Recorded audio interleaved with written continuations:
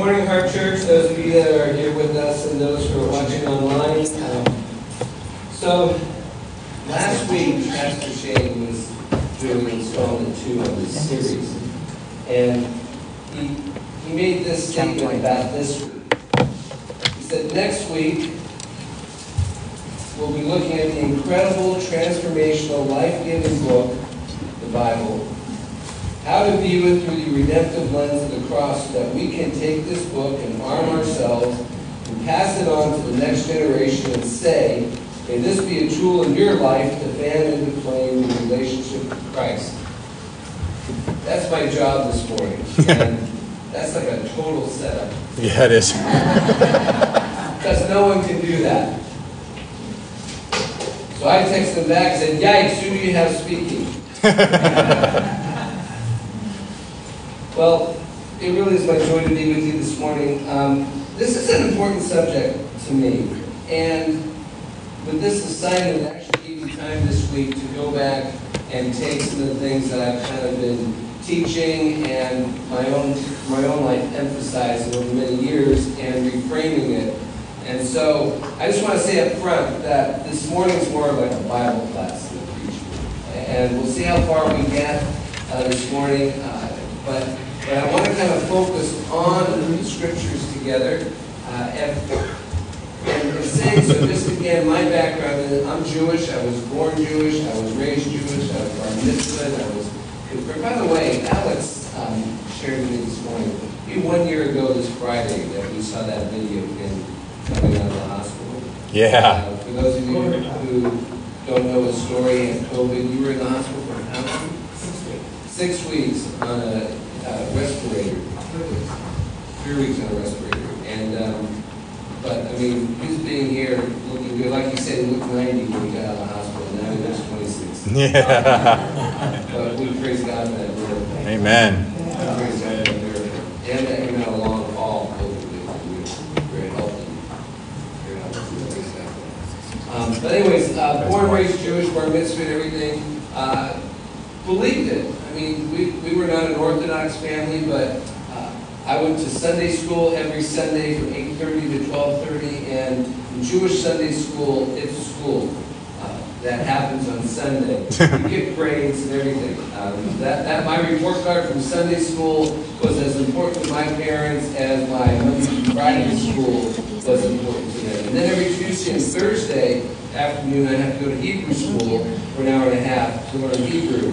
And let me tell you, when you're in love with sports, right, how do I get it and you have to tell your coach that you get to be excused and he can't penalize you for missing those practices to go to Hebrew school. Yes, it does. For you. And so that was my life. And then going to college, I decided I needed to figure out what I was really going to believe about God, because my father was an atheist. For him, if there was a God, God was killed in the death camps like Auschwitz and Bergen-Belsen during World War II. My mom was a generalist. All roads led up the same spiritual mountain. It's just the Jewish road special. And so when I went to college, I grabbed a Bible that I had swapped my best friend for in 6th grade. He went to an Episcopal church. We were living in New Jersey at the time.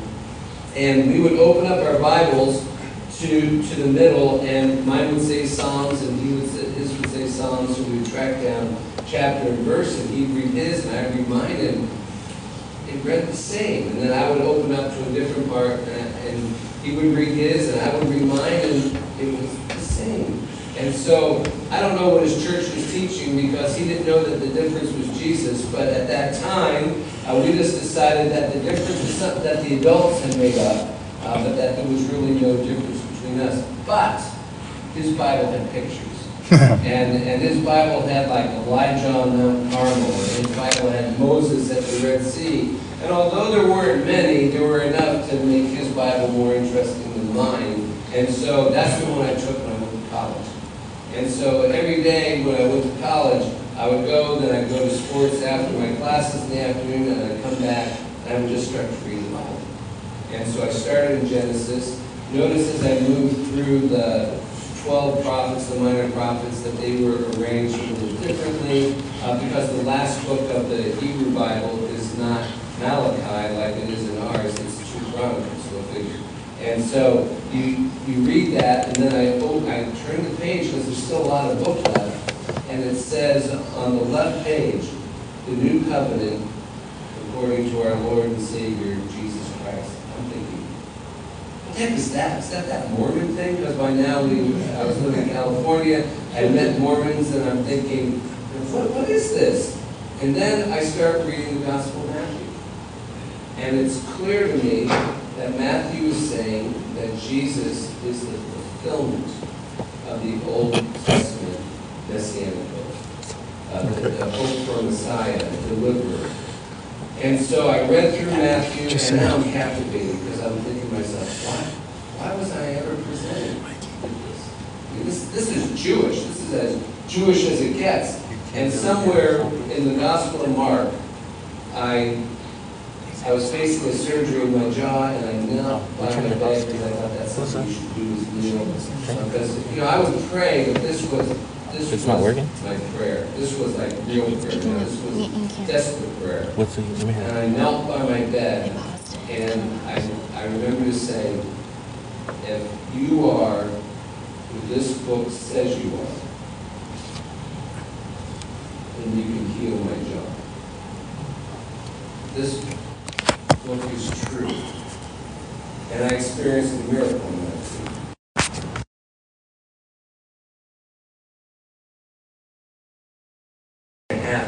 Underbite that I had gone.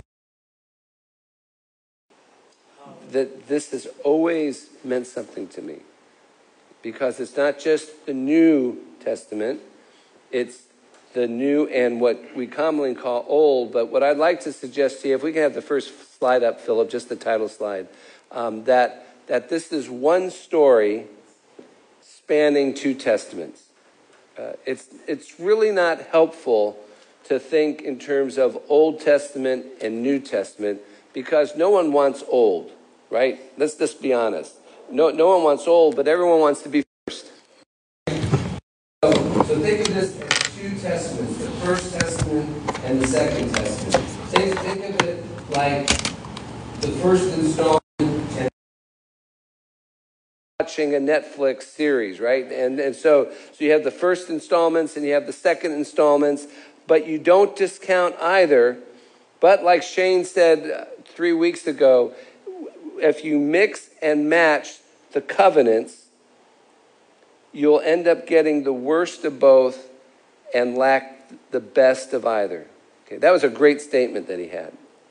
I stalk him every Sunday, so he really did say that. Go back 3 weeks ago. So this morning, what I want to do with you and see if this works and fulfills the assignment is I want us to look at the sweeping story that spans both testaments, because in doing so, we'll understand these statements. And so if we can go on to the next slides, I just want to read some scriptures with you, if we can go on, because we're this story, right? It has a beginning in Genesis, has an end in Revelation. And so as we read through and we go through this progressive revelation of God in this story, there has to be a point where we say, as we move through this story, how do we begin to interpret what's happened before, earlier in the story? Not because it's old and to be discarded, but because it's earlier. And Jesus makes a number of statements followed by Paul, like in John's Gospel, chapter 5, verse 39, you study the scriptures thoroughly because you think in them you possess eternal life. And it is these same scriptures that testify to me. Okay? Or let's look at another one. 1 Corinthians 10, 11, 12. All these events happened to them as examples for us. He's referring to the First Testament. They were written down to warn us who live at the time when this age is drawing to a close. If you think you are standing strong, be careful, for you too may fall into the same sin or rebellion that happened in those earlier narratives. Romans 15:4, such things were written in the scriptures, meaning the First Testament, long ago to teach us. They give us hope and encouragement as we wait patiently for God's promises. Or again, 2 Corinthians 1:20, For every one of God's promises are yes in him, in Jesus. Therefore also through him the Amen is spoken, so the glory we give to God. So in other words, as we move from the First Testament into the Second Testament in this one story, what begins to emerge is that we understand this story supremely through the revelation of Jesus Christ. Okay? He becomes the lens through which we understand our story. And so this morning, I want to look at this story. I want to do a sweeping overview of the story with you. And as we do so, we can go ahead. There's 5 main storylines in scriptures. Let's go on to the next slide. Okay, there's God, the adversary, the mutiny, the human condition, and God's plan to rescue and restore us. Okay, that's the 5 storylines of the Bible. Okay. You see it in the First Testament, and it moves through into the Second Testament.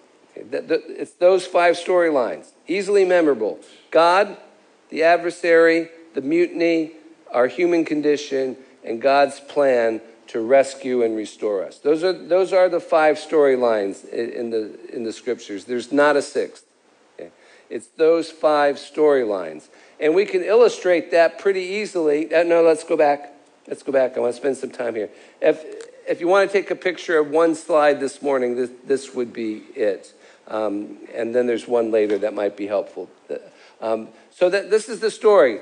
In the beginning was God, Genesis. If you get Genesis, the book of Genesis, wrong, you get the whole Bible wrong.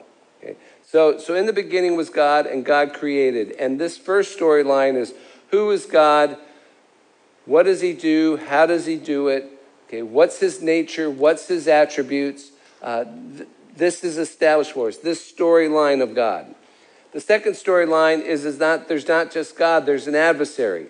And this adversary exists in conflict with the God who created. And his purpose is to defame, destroy the works of God, and to deceive those who put their faith in him. And that's the second major storyline in the Bible. The third is that there's a mutiny that's taken place. So in Genesis 1, 2, and 3, chapters 1, 2, and 3, you have these first storylines. Okay, you have God created the heavens and the earth. He created all life. We're creatures. We're the highest level of creatures, but we were created. We're creatures. And God created us, and the adversary came to deceive us. And in that deception came this challenge to us, okay, that we wanted to become equal with God. Most people, it's not a question of not believing God. It's just that there's a God and we're kind of equal to him. So we take life into our hands. The desire to control outcomes and things. It's this desire to overtake God, this desire to supplant the supremacy of God. And so sin is more than a mistake. All this human wreckage that's going on isn't because someone made a mistake in a garden. It's because this is the ultimate replacement theology. We wanted to become equal with God. And so it doesn't mean you don't exist. It just means we want to be equal to you. Okay? And it's kind of like for those of us who have had kids, okay, and there comes a point when our kids are growing up where they don't, it's not that they don't love us. It's not that they don't know that we're the dad or the mom. It's just that they think they know as much or more than we do, right? That's the issue. It's not that they say you don't exist. They might say to you, I wish you'd never been born. And that's always great because then you look at them and go, yeah, and then you wouldn't be here either. But anyways, so your kids, that's, and we have this inherent sense like there's mutiny in the house. You know, that, sure, mom, sure, dad, that phase is over. Now there's this mutiny. I know better than you. Yeah.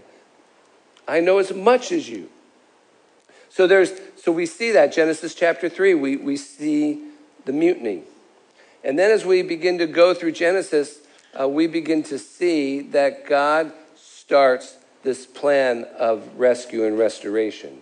And we have the rainbow symbol with Noah and the ark that God promises. Every time you see a rainbow in the sky, you're seeing a divine symbol to remind us that God would never destroy the earth in that way ever again, and all life like that. And then we move on to God's revelation to Abraham, in which God says, I'm going to make through you a great nation, descendants that are more in number than the stars in the sky. And this is the next step of God's plan to rescue and restore us.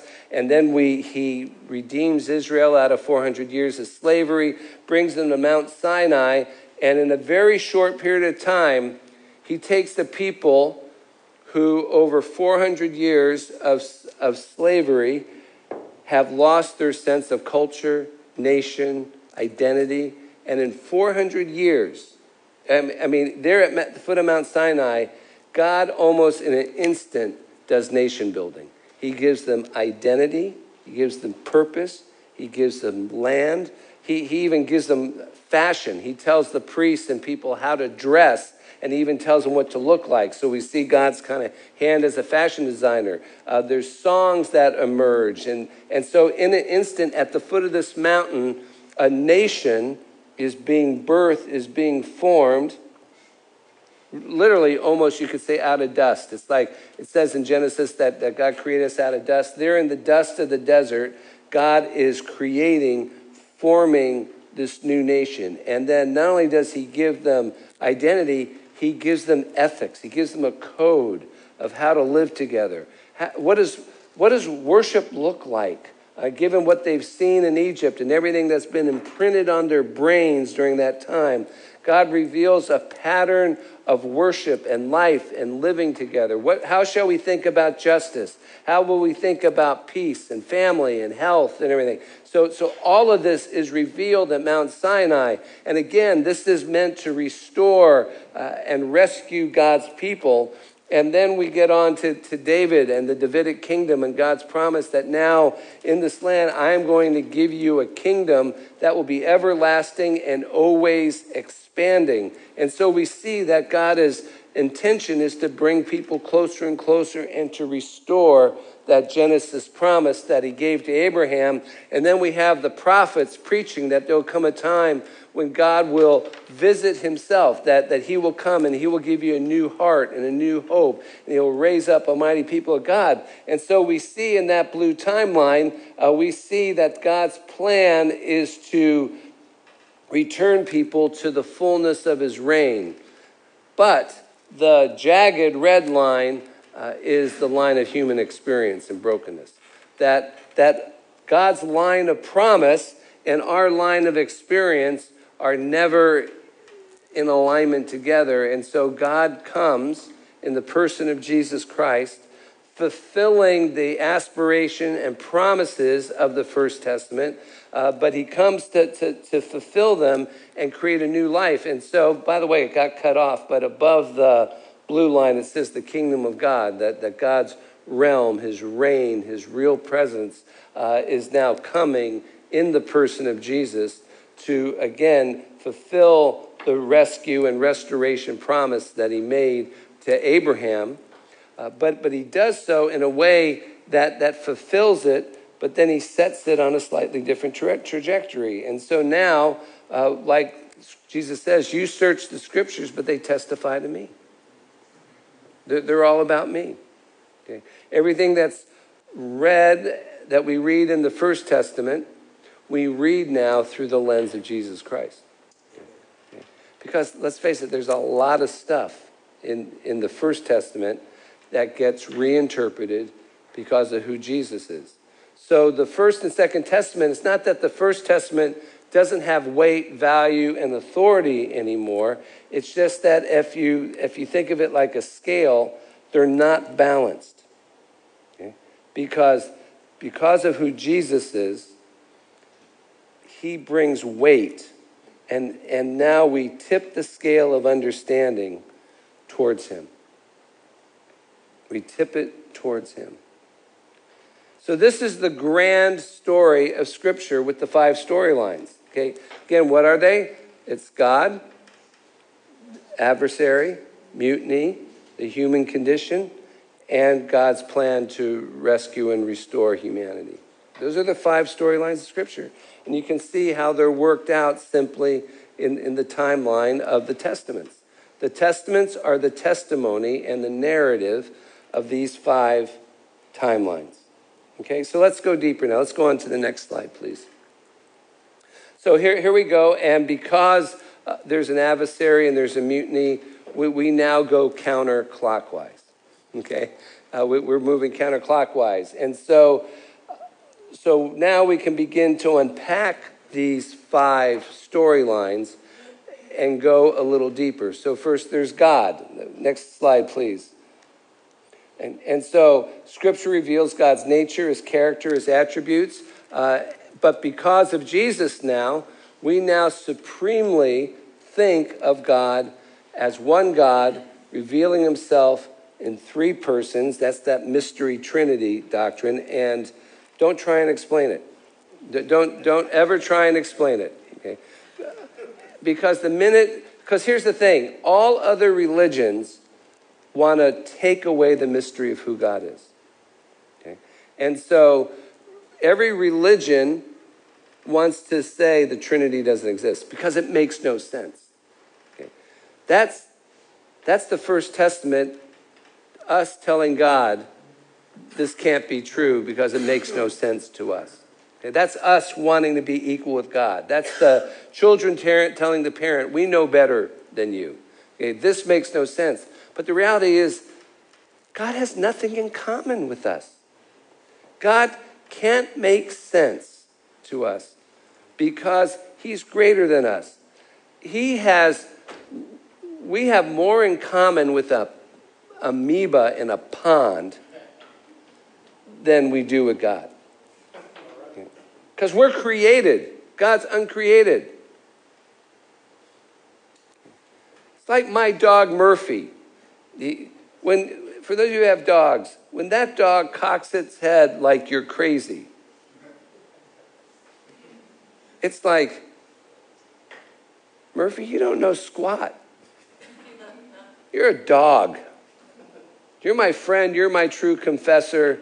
We go for walks daily, but at the end of the day, you're a dog. Yeah. Okay. The Trinity is simply the way that God reveals himself to be God. Okay. It's not like water, ice, and steam.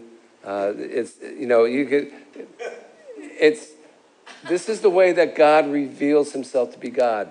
And if God is who he says he is, and if he's unknowable apart from him revealing himself to us, then God is a glorious mystery who has chosen to reveal himself through the grace and life of Jesus Christ. And so Scripture teaches us that. As we go through from Genesis to Revelation, we learn the nature, character, attributes of God, but supremely, if Jesus is who he says he is, we believe God has supremely revealed himself clearly and wholly in the person and work of Jesus Christ. To where even on the last day, when Philip says, show us the Father, Jesus says, if you see me, you see the Father. Okay? I mean, this is incredible stuff. This means that if you want to read through the Testaments and you want to have a key to understanding God, it has to be Jesus and how Jesus reveals him. Okay? So we learn the nature of God. We learn his attributes. Okay, next slide. Storyline number 1, God's. Storyline number 2, the adversary. He has nature, purpose, and tactics too. His nature is to corrupt. His purpose is to destroy. His tactics are to deceive. And we see that throughout the Scriptures. Okay? This intention to destroy, corrupt, and to deceive the people of God. Another great storyline of Scripture. So that's storyline number 2. Storyline number 3, there's a mutiny. And in that mutiny, we learn in the Scriptures about the world, the flesh, and the devil. The world promotes her idols. The flesh, that's us. We want pride, self-advancement, self-sufficiency, our narcissism, that it all has to be about moi and what pleases me, what gives me pleasure. That's the flesh. And then, of course, the devil's always on the lookout to deceive and to destroy the works, and to which, and even Jesus says, I come to destroy the works of the devil. And so another great storyline of Scripture. Third, our human condition. I like to think of this triangle. You hear the Bermuda Triangle where, planes disappear, ships disappear. This is the Bermuda Triangle of the soul. Okay, this is the human condition. This is abandonment, rejection, humiliation. When there's abandonment, we have shame. When we have rejection, we kind of, I think we isolate ourselves in personal prisons that are always trying to break out of that. And then humiliation creates this guilt and condemnation trail. And if you look in the Gospels, for example, everybody that Jesus meets, that he heals, that he receives, that he blesses, that are in one of these areas. They're in one of these areas. Okay. Think of the leper. The lepers have shame because society has abandoned them. They've been rejected, and they live in isolated colonies that are really like prisons, and then they have their own personal prison that they can't have relationships because they're considered unclean people, and they live with guilt and condemnation trail because the teaching of the time is you're this way because you sinned. Okay.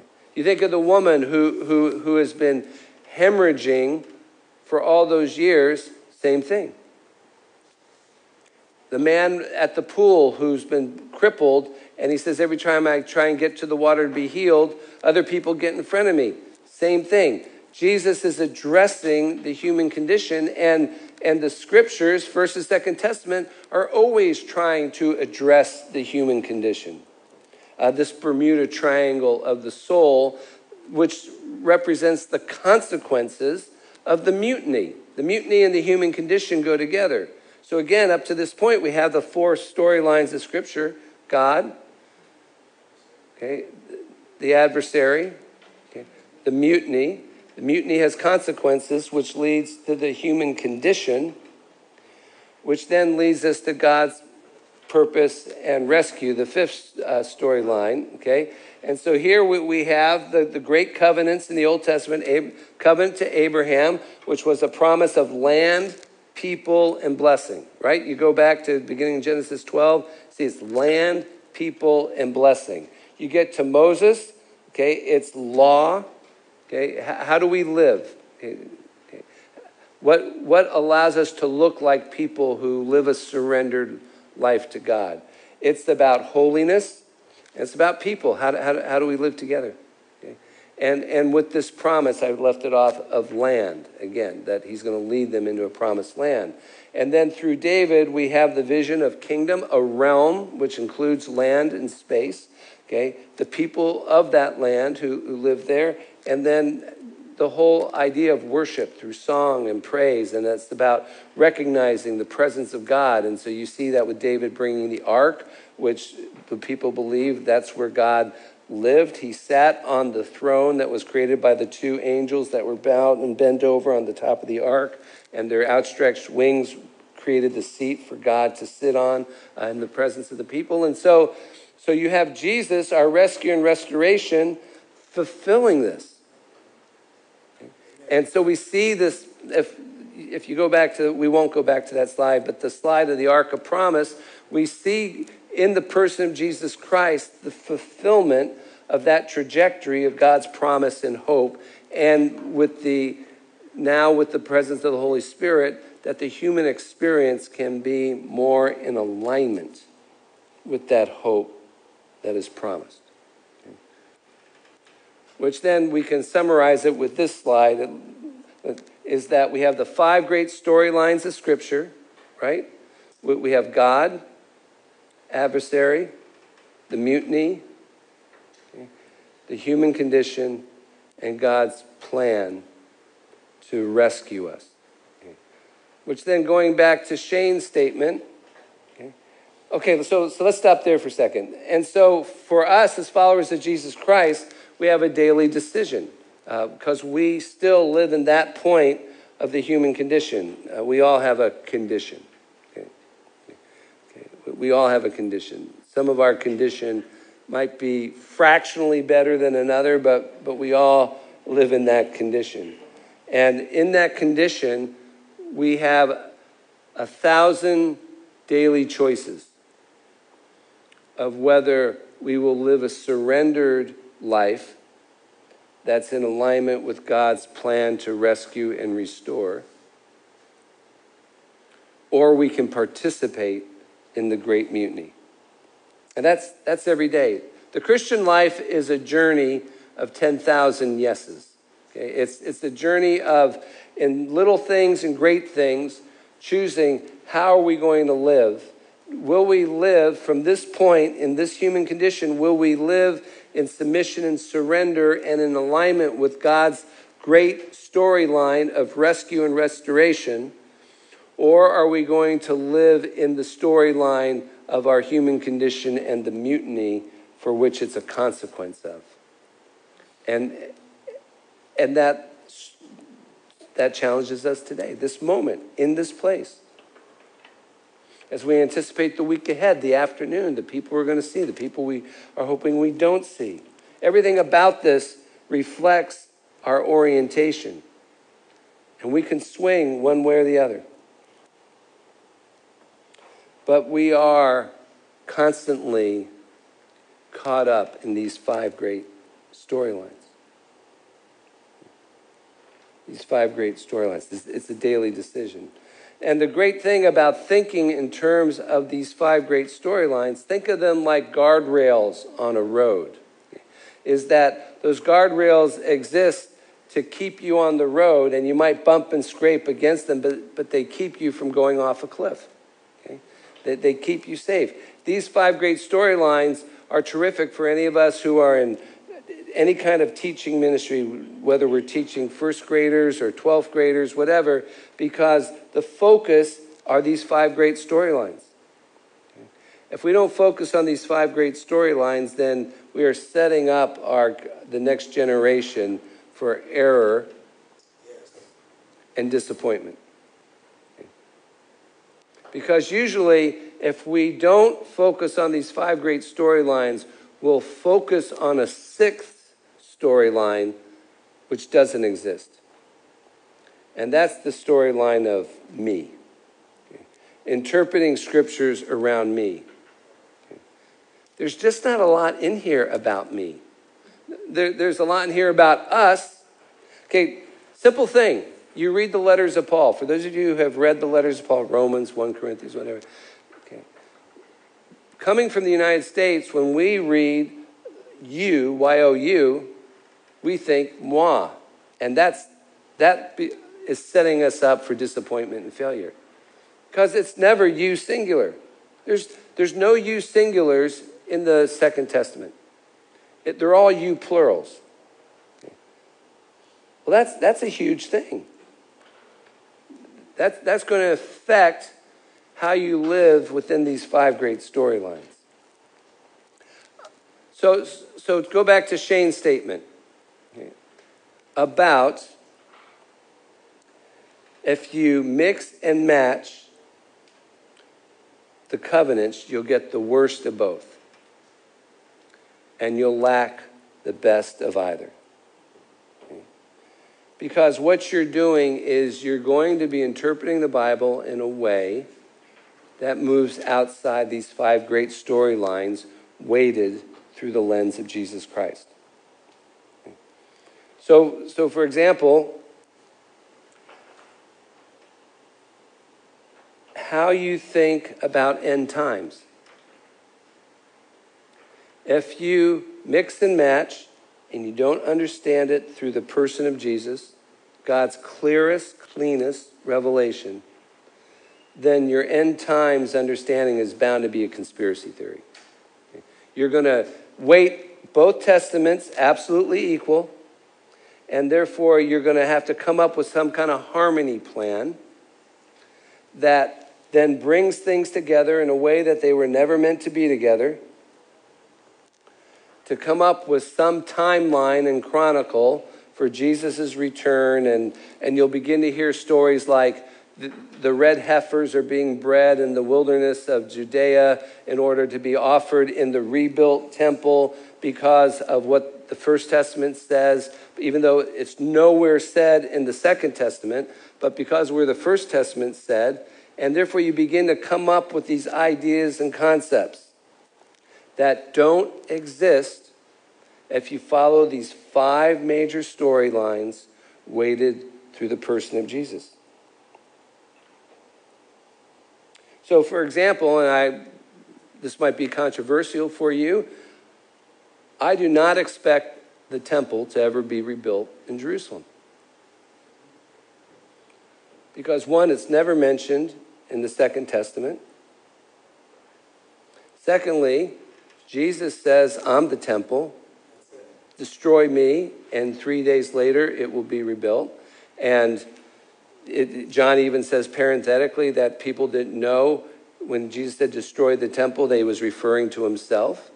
Okay? So already the apostles that were with them are waiting the testimony of the testaments through him.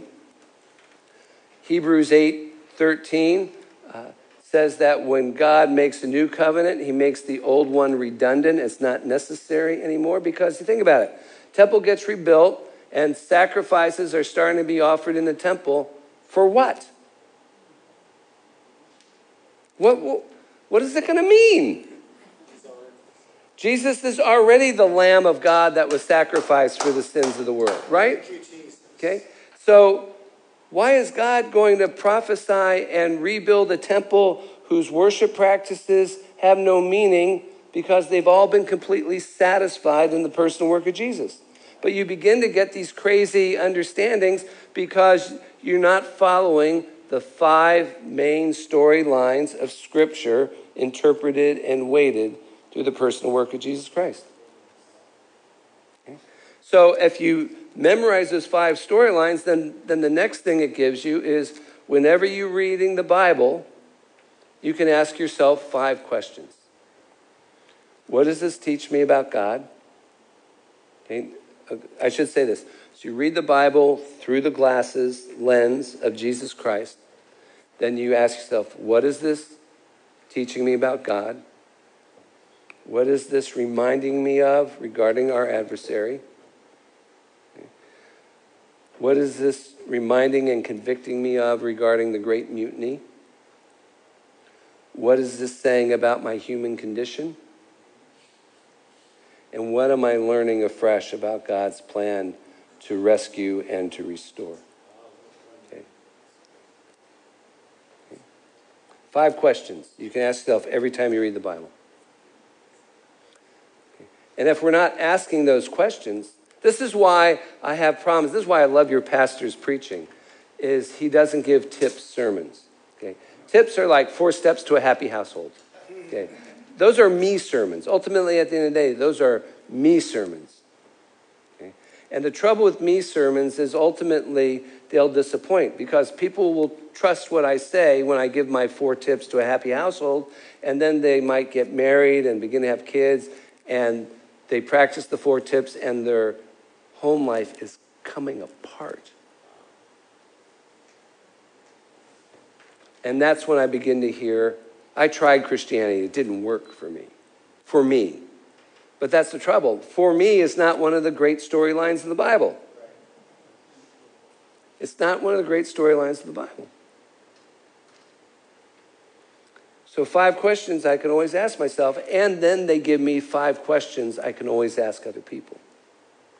So like when I meet other Jewish people, like my father, and they say, I can't believe in a God that would kill people in Auschwitz.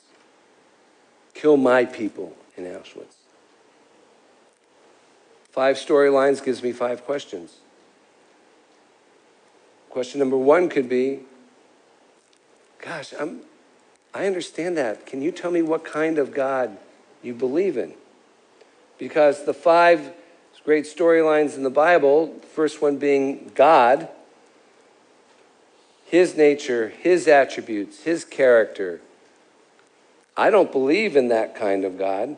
So that's one question I can ask the person I'm having a conversation with, is to learn from them, well, what kind of God do you believe in? Because I couldn't believe in that kind of God either. Or maybe it's what happened to the Jewish people in Auschwitz is evil. What's your understanding of evil? What's your understanding of...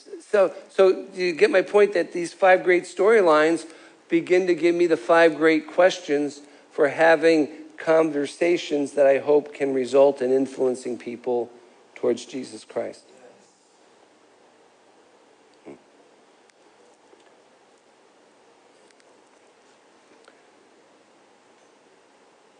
For all the promises of God find their yes and amen in Jesus Christ. You search the scriptures, John chapter 5, looking for it because you think in them you have eternal life. But they testify to me. So 5 great storylines: God, adversary,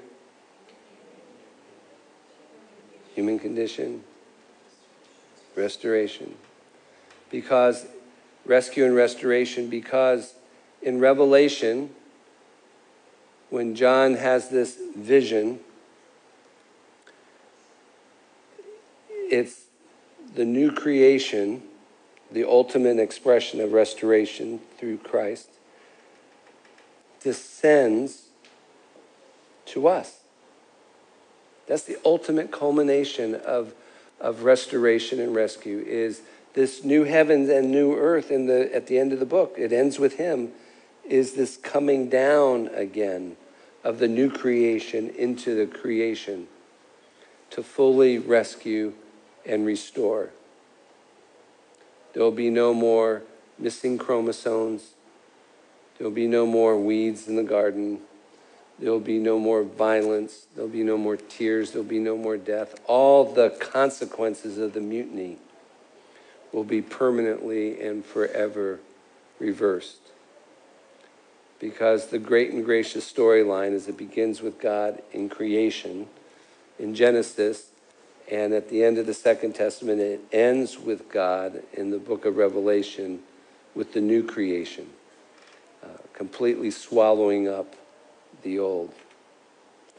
And if we keep that storyline and that arc of restoration and rescue before us, it will allow us to see the unity that exists between the 2 testaments. How one informs the other and the other allows us to look in and see the beauty of it. Because at the end of the day, this is Palm Sunday, right? Yeah. And in Matthew's gospel, Matthew narrates it. In fact, I'm just going to close by reading it. Now, chapter 21, verse 1, now when they approached Jerusalem and to Bethphage at the Mount of Olives, Jesus sent 2 disciples, telling them, go to the village ahead of you. Right away you will find a donkey tied there and a colt with her, and tie them and bring them to me. If anyone says anything to you, you are to say the Lord needs them, and he will send them at once. This took place to fulfill what was spoken by the prophet. Tell the people of Zion, look, your king is coming to you, unassuming and seated on a donkey, and on a colt the foal of a donkey. That's Zechariah chapter 9, verse 9. And later, as Jesus is coming into Jerusalem, the crowds went ahead of him, and those following kept shouting, Hosanna to the Son of David. Blessed is the one who comes in the name of the Lord. A quote from Psalm 118. Now, if you're just in the First Testament, you're expecting a king restoring the Davidic kingdom. But through the Second Testament, because those scriptures teach and testify to Jesus, Yeshua, the Messiah, we are able then to look back at that prophecy and we see it as a testimony to him. In the First Testament, they're expecting a king with a crown, with an army and a force to throw out all invaders. through Jesus in the New Testament, in the Second Testament, we look back and we see that as a testimony being fully fulfilled with reasons why in the Second Testament. If you look at Zechariah 9:9 as saying a king with authority and an army and an empire, and you look at Matthew's Gospel 17 and you make them equal, it does not work. So this is where faith comes in. Is Jesus who he claims to be? If he's not worth following. I mean, we should just jettison this whole Christian faith thing. If he is not who he claims to be, he's not worth following. Because no one ever lived, according to these testimonies, no one ever lived like Jesus lived. No one ever taught what Jesus taught. No one ever claimed for themselves what Jesus claimed for himself. And therefore, this is either true or it's not. It's not partially true, okay, and partially false. It's either wholly true or it's not. And if it's not, then let's just finish this game and get on and eat, drink, and be merry and do whatever you want.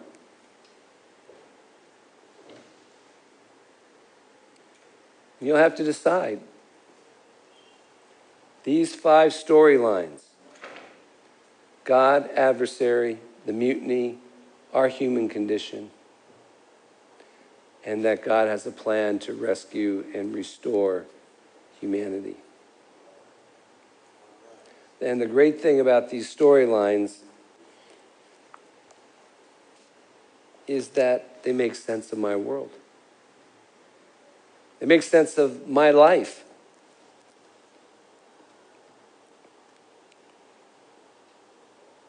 What I see around me. How people are ultimately transformed and healed. What brings people together? The power of forgiveness,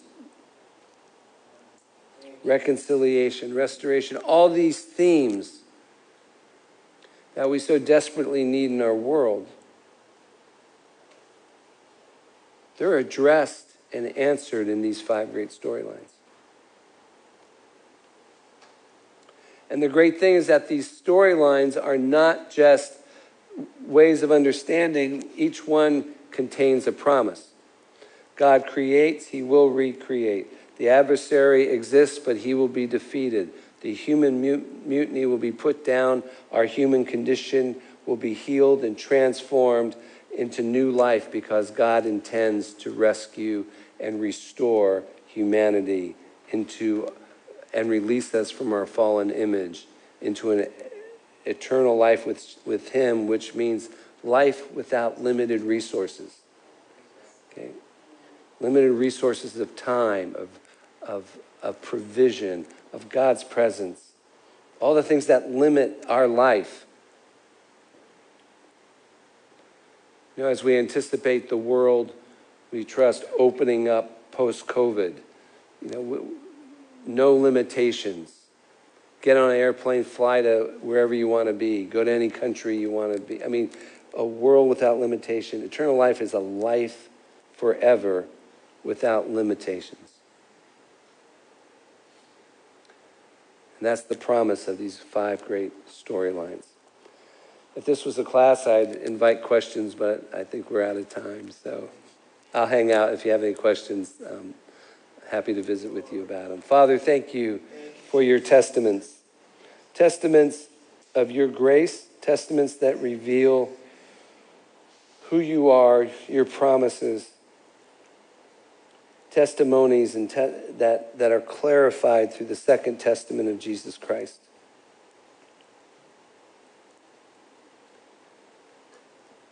But Lord, at the end of this morning, it's ultimately not about what our minds learn today. It's the challenge to receive the one who entered Jerusalem on a donkey, humbly and unassuming. Lord, we confess this day that we want power.